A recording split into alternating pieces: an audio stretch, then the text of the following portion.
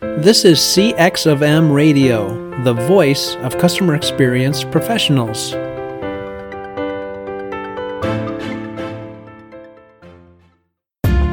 Welcome to another episode of Press 1 for Nick.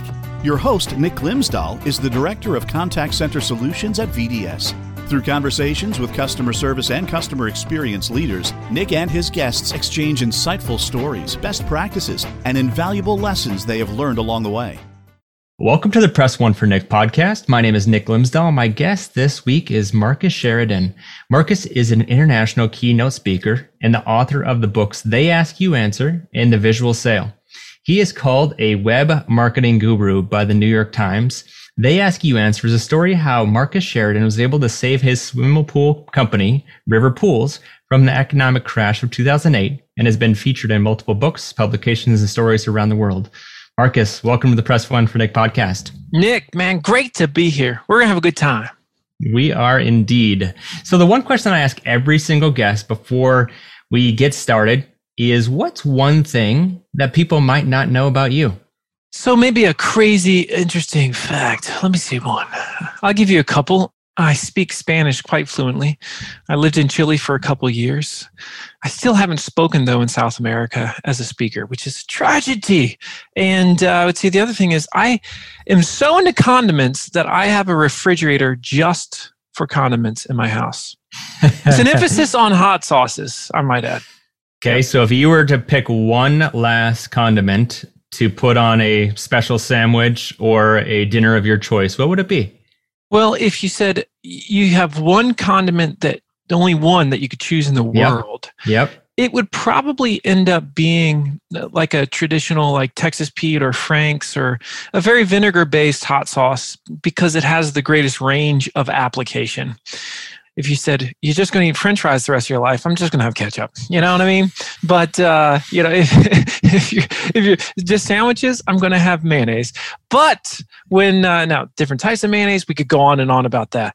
That being said, I have at least probably like a dozen hot sauce types in my house, probably a dozen types of barbecue sauce in my house. Like, very aggressive, man. Take it seriously, bro. That is aggressive, and I'm not even mad. I'm impressed. So tell my listeners, for those who have not a chance to take a peek of your book, They Ask You Answer, what's the book about? It's really, if you boil it down to its essence, it's an obsession with the way buyers think, really. A lot of people, companies say, yeah, we're pretty obsessed with our buyers, but are you really? Because if you obsess over your buyers, the way they think, and their questions, it opens up a world that most companies are not currently a part of, frankly speaking. Because if you said to any organization, let's say, okay, I want you to write down the 25 most asked questions that people ask about your product in your particular industry. And then you say to them after they've done that brainstorm, of those 25, how many are answered really well on your website right now? Here's what you're going to find. Less than 10. Oftentimes less than 5. And that is a problem, especially because of this shift in the informed consumer, the informed buyer.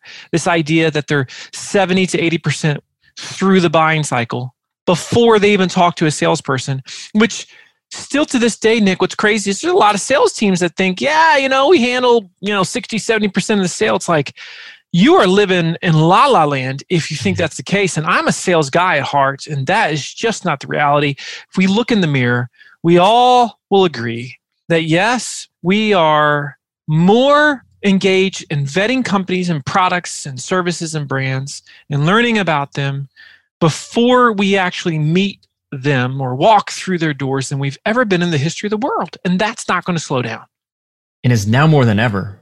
And like you just said, it's not going to slow down. And so it's funny, every time that I go creep on some product on Amazon, I'm taking other people's information and I have no idea who they are, but I am taking their recommendations and their stars into consideration based off of my buying habits. And so I think it's really interesting. So I want to walk through the book. I showed you earlier all the questions I had, and I know we don't have time for all of them. So I picked out a handful of my favorites, and we'll dig into it. So you kind of talked about at the very beginning, like what everybody thinks that they're doing a goodish job, but why do businesses think that they're special? It's interesting. And it's one of the, I think, great divides of success in the digital age, Nick. The businesses that think they're special and they're different are the ones that are having the least amount of success online. And of course, one might say, well, why is that? Because I've always been told that, it's critical that we know that we're different. Yeah, but your buyers fundamentally are the same. And human psychology doesn't really change across the board. All buyers, regardless of industry, B2B, B2C, service product, big, small, local, national, doesn't matter. They have questions, worries, fears, issues, concerns. And generally, they're very similar. You just change the product or service name. How much does it cost? What could go wrong with it? What's the best version of it? Right? Like, these are the things that we want to know. These are the things that we want to search. And what's so wild is that companies just tend to not want to address these things because they say, well, you don't understand my buyer, you don't understand my industry. And that is the single belief that prevents more companies from doing something great online than maybe any other right now. They're still living in 1995, the year before the internet exploded. They're still thinking that today's buyer is dumb. They're not. They might start off uninformed, Nick, but daggone it, they're going to get there. So the great question is, okay, do you want to be the one that's informing them? Or do you want your competitors or some third-party site to be the one? I don't know about you, but I want to own the freaking conversation. I want to dominate it. I want them to feel like everything they learned, whether it's about swimming pools or about content marketing or whatever that thing is, they learned from me. That's the idea. That's the goal. And the goal isn't also just to push out content and say, hey, I got 100,000 words on my website, but it's the value and education behind it, right? Well, that's the thing. It's like, people say, so what's the focus, quality or quantity? I'm like, the focus is both. And that's reality, because you won't find companies today that build a website tomorrow that produce one, let's say, great piece of content a month, make major headway. Sorry, this doesn't generally ever happen. At the same time, you can produce, as you know, 100 not so great pieces of content per month, and you're also not going to make headway. And so the idea is that you are very serious about, hey, we're going to be the best teachers in the world. It starts with obsessing over the questions, worries, fears, concerns, issues of our buyers, the willingness to address that through text, through video, on our site. We have people on staff. That's what they do full time. They're not wearing 57 other hats. They're the ones that own this. This is what they eat, sleep, drink, all day long. This is what they do. I love the word that you just mentioned, obsessed. I met somebody when I lived in Illinois, and they were a foot doctor, and he said that he had a healthy obsession over feet. But to bring it back to the question is, why should companies obsess over their customers? The ones that don't, they start to separate themselves from the buyer. They don't even realize it. There's this delta between them and the buyer because they're not tapped in to those fears, to those concerns. If you are really allowing the buyer to be that compass by which you make major decisions upon, rarely are you ever led astray. Now, somebody might say, oh, Steve Jobs didn't say, hey, buyer, what do you want? But actually, he did. He understood around the turn what we wanted as buyers before many buyers realized that's what they wanted. So either way you shake it, it's this obsession with the way they think. And this willingness to not ignore. If you're constantly thinking about the buyer and you're obsessed with them and their feelings, you're like, okay, sure, we're a B2B service-based business, but that doesn't mean they're not asking us about cost and price. That doesn't mean that we can just sit there and ignore it. We need to figure out how to address it, how to teach them about value in our industry, how to teach them what drives cost up and down, and explain why some companies are expensive, why some companies are cheap. Sure, yeah, we can address cost and price in our industry, even though we're a B2B service-based business, because yeah, we know that's what our buyers want to know. That's an obsession. That's what we mean by obsession.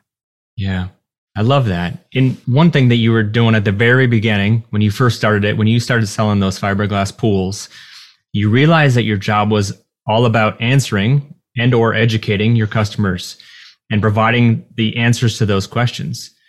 So why don't customers do the same thing?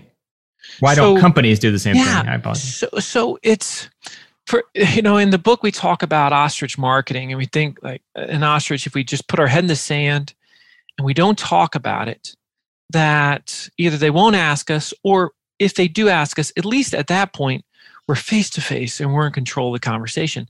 That's completely contradictory to the digital buyer of today. They just don't align, right? So there's that. There's also this idea that we have this secret sauce when we don't, right? There's this idea that we'll scare them away if we're honest. In fact, what scares people away is ignorance in 2021 and beyond in the information age. That's what scares us away, ignorance. When we aren't told or shown or isn't discussed, or it's not addressed, that's what scares us away, right? The other reason why you don't see companies doing it is because they still treat marketing as the redheaded stepchild of the organization. And they say, okay, yeah, sure, I got 15 salespeople and I got a, $30 million, $40 million company, but one person in marketing. What the heck? Seriously? You are not going to make headway like that, because I can assure you that person doesn't have the time to do it. And then they say, okay, well, we'll outsource it. For the love of all that's pure and holy, do you think that you should be outsourcing what is the soul of your business, those front end experiences that they're having with your product, with your service, as they learn about it? They're learning about it from some ghostwriter that is, who knows where they're at. They don't know your company from Adam and Eve, but yet they're talking about what makes you great. No, you understand your business better than anybody else. Doesn't mean you as the owner, as the CEO or whomever, doesn't mean you're the one writing the article or cutting the video, but it does mean that you realize, hey, this is our conversation to own. And so we're going to make sure we've got the people in place to be able to tell and show our story. Yeah, you mentioned something about outsourcing your marketing or your content. What you say in the book is we don't have, what do you hear when somebody says we don't have time to have all of our customers or our employees write content? We just don't have time for it. So we're either going to give it to one person or we're going to give it to an outsourcer so that they can do it. What's your response to that? Just crazy, because when you hear that we don't have the time, what they're actually saying is it's just not that important to us. In life, when somebody tells you, yeah, I just don't think I've got the time to do that this weekend. I'm like, no, my other stuff that I'm doing this weekend is more important than that thing that you want me to do this weekend. It's not about time. Yet that's our ultimate go-to, especially during COVID. We got nothing but time, right, brother? So the point is, the time is there, the priorities are not. When companies embrace They Ask You Answer, and they become that Wikipedia of their space, that go-to most trusted voice of their space, and they have that in-house, let's say, content manager that's like that journalist on staff that's interviewing the team members and getting out that information that's in their head and getting it on the screen. What happens after a year, Nick, is really interesting. They always say, gosh, I can't believe I was even debating this expense a year ago, because it's brought in 10x, 15x, 50x what we've put into it. That's what all of them say when they follow the plan. But this is also why many companies never become thought leaders. It's because they want it tomorrow. They'd rather just, throw spaghetti at the wall and hope that it sticks, right? Now, let me just do a really aggressive paid keyword campaign, which ends the second you stop spending money on it. Whereas if you have a great content production campaign, not only is it the gift that keeps on giving for years and years, literally, but every single great piece of content, that's another tool in the toolbox of your sales team to be able to combat the questions, worries, concerns of the buyers, because everything that you're producing is based on those buyer concerns anyway. So it's perfectly aligned. You want to align sales and marketing? Do They Ask You Answer? Get sales involved. That's how it works. In a competitive market, does your customer service stand out from the crowd? One way to offer a better experience is by moving your contact center to the cloud. But with so many options to choose from, how do you know which solution is the best for both your business and your customers? That's where VDS comes in and guides you to the best solution. They understand your clients' pain points, business outcomes, and goals. Then VDS designs, implements, supports, and provides 24/7 managed services. From start to finish, VDS is committed to finding the best solutions for your clients' needs. To learn more, go to www.govds.com or find a link in the show notes.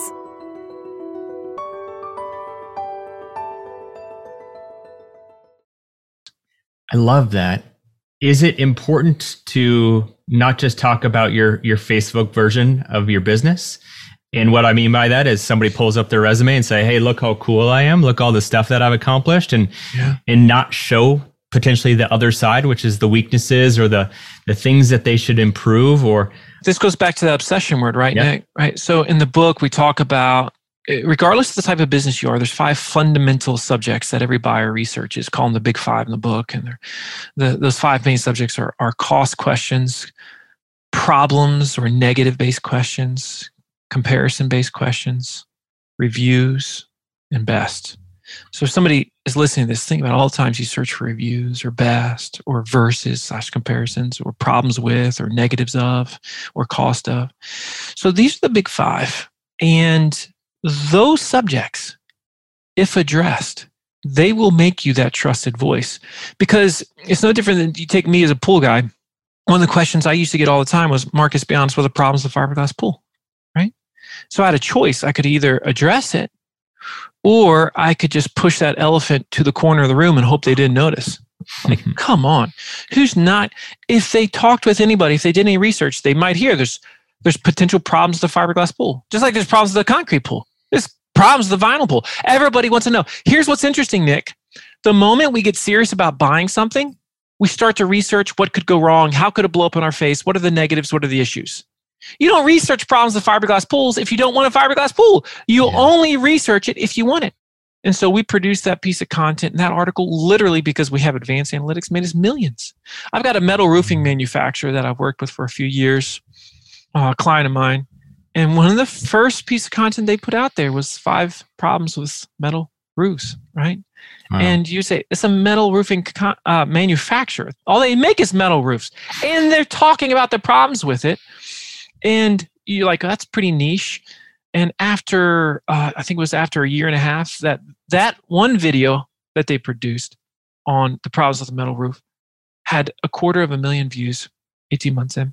Yeah, people are researching it, brother. You better believe it. And so once again, you can either own it or not.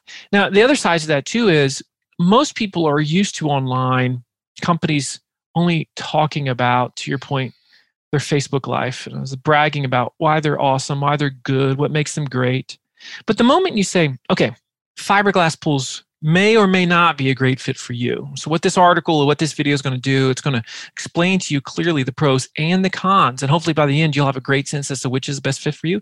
All of a sudden you're saying, oh my gosh, nobody's ever spoken to me like that before. Like this company, they actually have my best interests at heart. Everything I learned about pools, I have now learned from them, right? And so do you say that in your messaging, in your content, your copy right now? Just like every single company that's listening to this should have a section on their website that talks about who they're not a good fit for. Why? Because the moment you say who you're not a good fit for is the moment you become dramatically more attractive to those who you are a good fit for. Yet, I guarantee you, Nick, if we had 100 companies listening to this right now, 99 of them haven't talked about who they're not a good fit for on their website. That's what separates you. That's what makes you that voice of trust. And they will continue to come back to you or refer business to you. That's it. Either way, you win. Either way, you win. And if you're not a good fit, yay, you just save your sales team time. You save the customer time. The morale is higher. You don't get in bed with somebody that's clearly not a good option. But I thought, no. There's no but I thoughts because you already told them what it was and what it wasn't. That's the idea. I love the fact that what you guys did is you, with your fiberglass pool company, you went on less sales calls and made more money because you educated the buyer prior to your first call. Can you explain that? Yeah, we became obsessive about it. And it really started one year I was looking at everybody that filled out a form and said, I want to get a quote. And I divided them into two groups. One group had filled out the form and bought a pool. So they said, I want to get a quote, and they ended up buying. One group filled out the form and they got a quote, but they didn't buy. So I said, what is the fundamental difference between these groups, like their behavior on the site? I was looking for patterns. What I found was really astonishing that if somebody read 30 or more pages of the website, they would buy 80% of the time. If it was less than that, the closing rates were about 25%, which was normal for the industry. So in the pool industry, 1 out of 4 generally, if you meet with, buy. So I could take that from 1 out of 4 to 4 out of 5. All I had to do was ensure that they read 30 pieces of our content. So we instituted what I refer to today when I teach sales teams today as assignment selling. Assignment selling is the process of taking content, especially the big 5 stuff that the buyer actually wants to know, and being very intentional about it in the sales process. So let me give you a simple example of that, Nick. Let's say, I don't know, let's say you're a marine dealership. You sell boats, right? Somebody calls you up and says, hey, Nick, I'm looking at coming in this Saturday. And you say, yeah, what time are you going to be here? And they're like, 10 o'clock. And you're like, okay, 10 o'clock. What a waste. Instead of doing that, Nick calls and says, yo, Marcus, you got that one model in stock? I'm like, yeah. And you're like, hey, can I come in this Saturday and take a look at it? Yeah, what time? 10 o'clock. Great. Now listen, before you come in, Nick, I know you've got a bunch of questions about that particular model. And because this is your first time buying a boat, you probably have some other concerns as well. So here's what we're going to do. I'm going to send you a guide that's going to address all those major questions that you have about purchasing a boat. It's going to really help you so as to not make a mistake. Furthermore, I'm going to send you a video that fully shows this model that you're looking at and comparing it versus some other ones that you may consider as well. This way, our time together is going to be much more fruitful when you come into the store on Saturday. Nick, will you take the time to do these things before our appointment? And Nick says, yes. And then all of a sudden, bam, he or the chances of him buying are dramatically greater. It's the same with pools. It's the same with services. It doesn't change. So if you're listening to this, you're not the exception, because I have taught this process all over the world. We want to see, yes, my content is a tool. The problem is, too often, the sales team doesn't even know the content exists that the marketing team's producing, and the sales team's never been taught how to integrate that into the sales process. So if they get taught that, and they're very aware of what that content is, you want to talk about a party, Nick, they can rock and roll. But you guys just don't stop there. You don't just say, hey, look at this. I'm going to send you some information.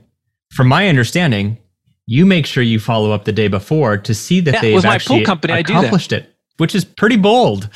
But if they don't take the time to read those 30 pieces of content, the probability that they're willing to buy or that they're an educated buyer goes down. Yeah, so you make a great point. So it used to be that, I would give somebody the assignment and I would follow up with them day of and say, hey, confirm our appointment. Yeah, confirm you did your homework. And sometimes they would say yes, sometimes they say no. And so I would go out on the appointment no matter what. And I found after 6 months, I tracked all the ones that didn't do their homework that bought. And the number that bought was 0. And I said, oh my gosh. Oh my goodness. Are you kidding me? So I was basically going out and practicing sales, not doing sales. And so I said, well, this is basically the dumbest thing ever. So why don't we just allow the simple laws of mathematics to work in our favor? So we would call the person, confirm, okay, make sure you're still on. Want to make sure you did the homework.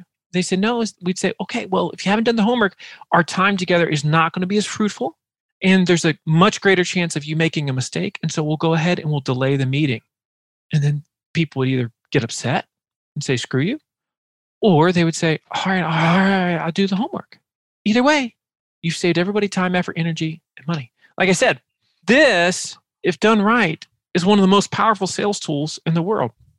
I mean, I do believe content is the greatest trust building and sales tool in the world, because when it's done right, again, that's always the caveat, it allows the buyer to do it on their terms. And that's what every single buyer today wants. They want to do it, the buying process, on their terms. I would 100% agree to that.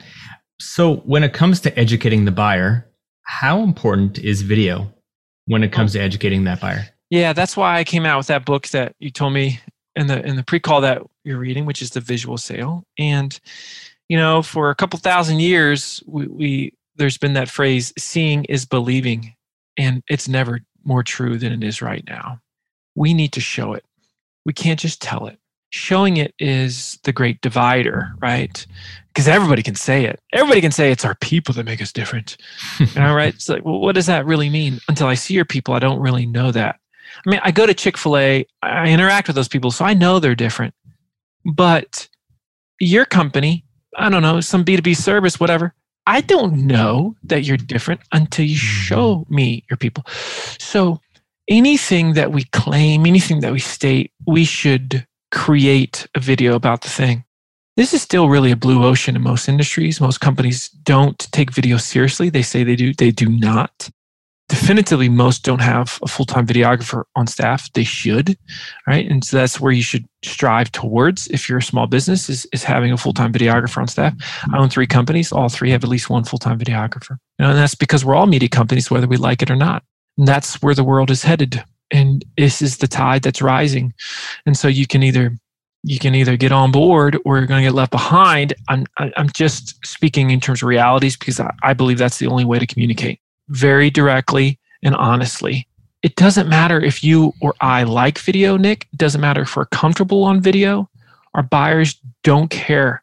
What they care about is, can I see it so that I can be comfortable enough to give you my money for it? That's it. Yeah. It's such a thoughtful conversation that takes time at the customer's right time. So how are you educating them through that process, which we've talked about through this entire podcast? So Marcus, I wrap up every podcast with 2 questions. And it's, what book or person in customer service or customer experience has influenced you the most in the past year? And then the second one is, if you could leave a note to all the customer service and customer experience professionals that's going to hit everybody's desk Monday at 8 a.m., what would it say? So I think the best book on customer experience I've read in the last year is Never Lose a Customer Again by Joey Coleman. I am a little bit biased there because he's a very good friend. Really beautiful book. You should read it. You should read it for those that are listening. And if I had to give you any advice, it always to me goes back to, and somebody might say, is that customer experience? I'm like, yes. It's never our goal. It shouldn't be our goal to sound smart. It should only be our goal to be understood. And if that's your goal, the connection that you're going to be able to achieve with your audience and the experience that they're going to have because of it will be absolutely exceptional. That's some sound advice. I appreciate that. Marcus, what's the best way for people to get a hold of you? You can reach out to me, Marcus at marcussheridan.com. Connect with me on LinkedIn because that's where I live in terms of social media. Won't really find me many other places. So LinkedIn is my home. I post one great post there a day, so make sure you follow me there. Nick, it has really been a tremendous pleasure to talk to you, my friend. Yeah, the pleasure is all mine. To my listeners, I recommend you go out there and buy his book, They Ask You Answer. And then the other one, The Visual Sale, which is equally as awesome. And Marcus, I appreciate your time. Yeah, my pleasure. Hey, listeners, can you think of one person who would benefit from the information you learned today? If so, please consider sharing this episode with them. And last, if you would like to receive all the quotes and book recommendations from all my guests, you can go to pressonefornick.com/podcast. Thank you for listening to this episode of Press One for Nick. If you enjoyed the podcast, please subscribe and share. Until next time, focus on your customers. Thanks for joining us for this session of CX of M Radio. Be sure to rate, review, and subscribe to the show, and visit cxofm.org for more resources.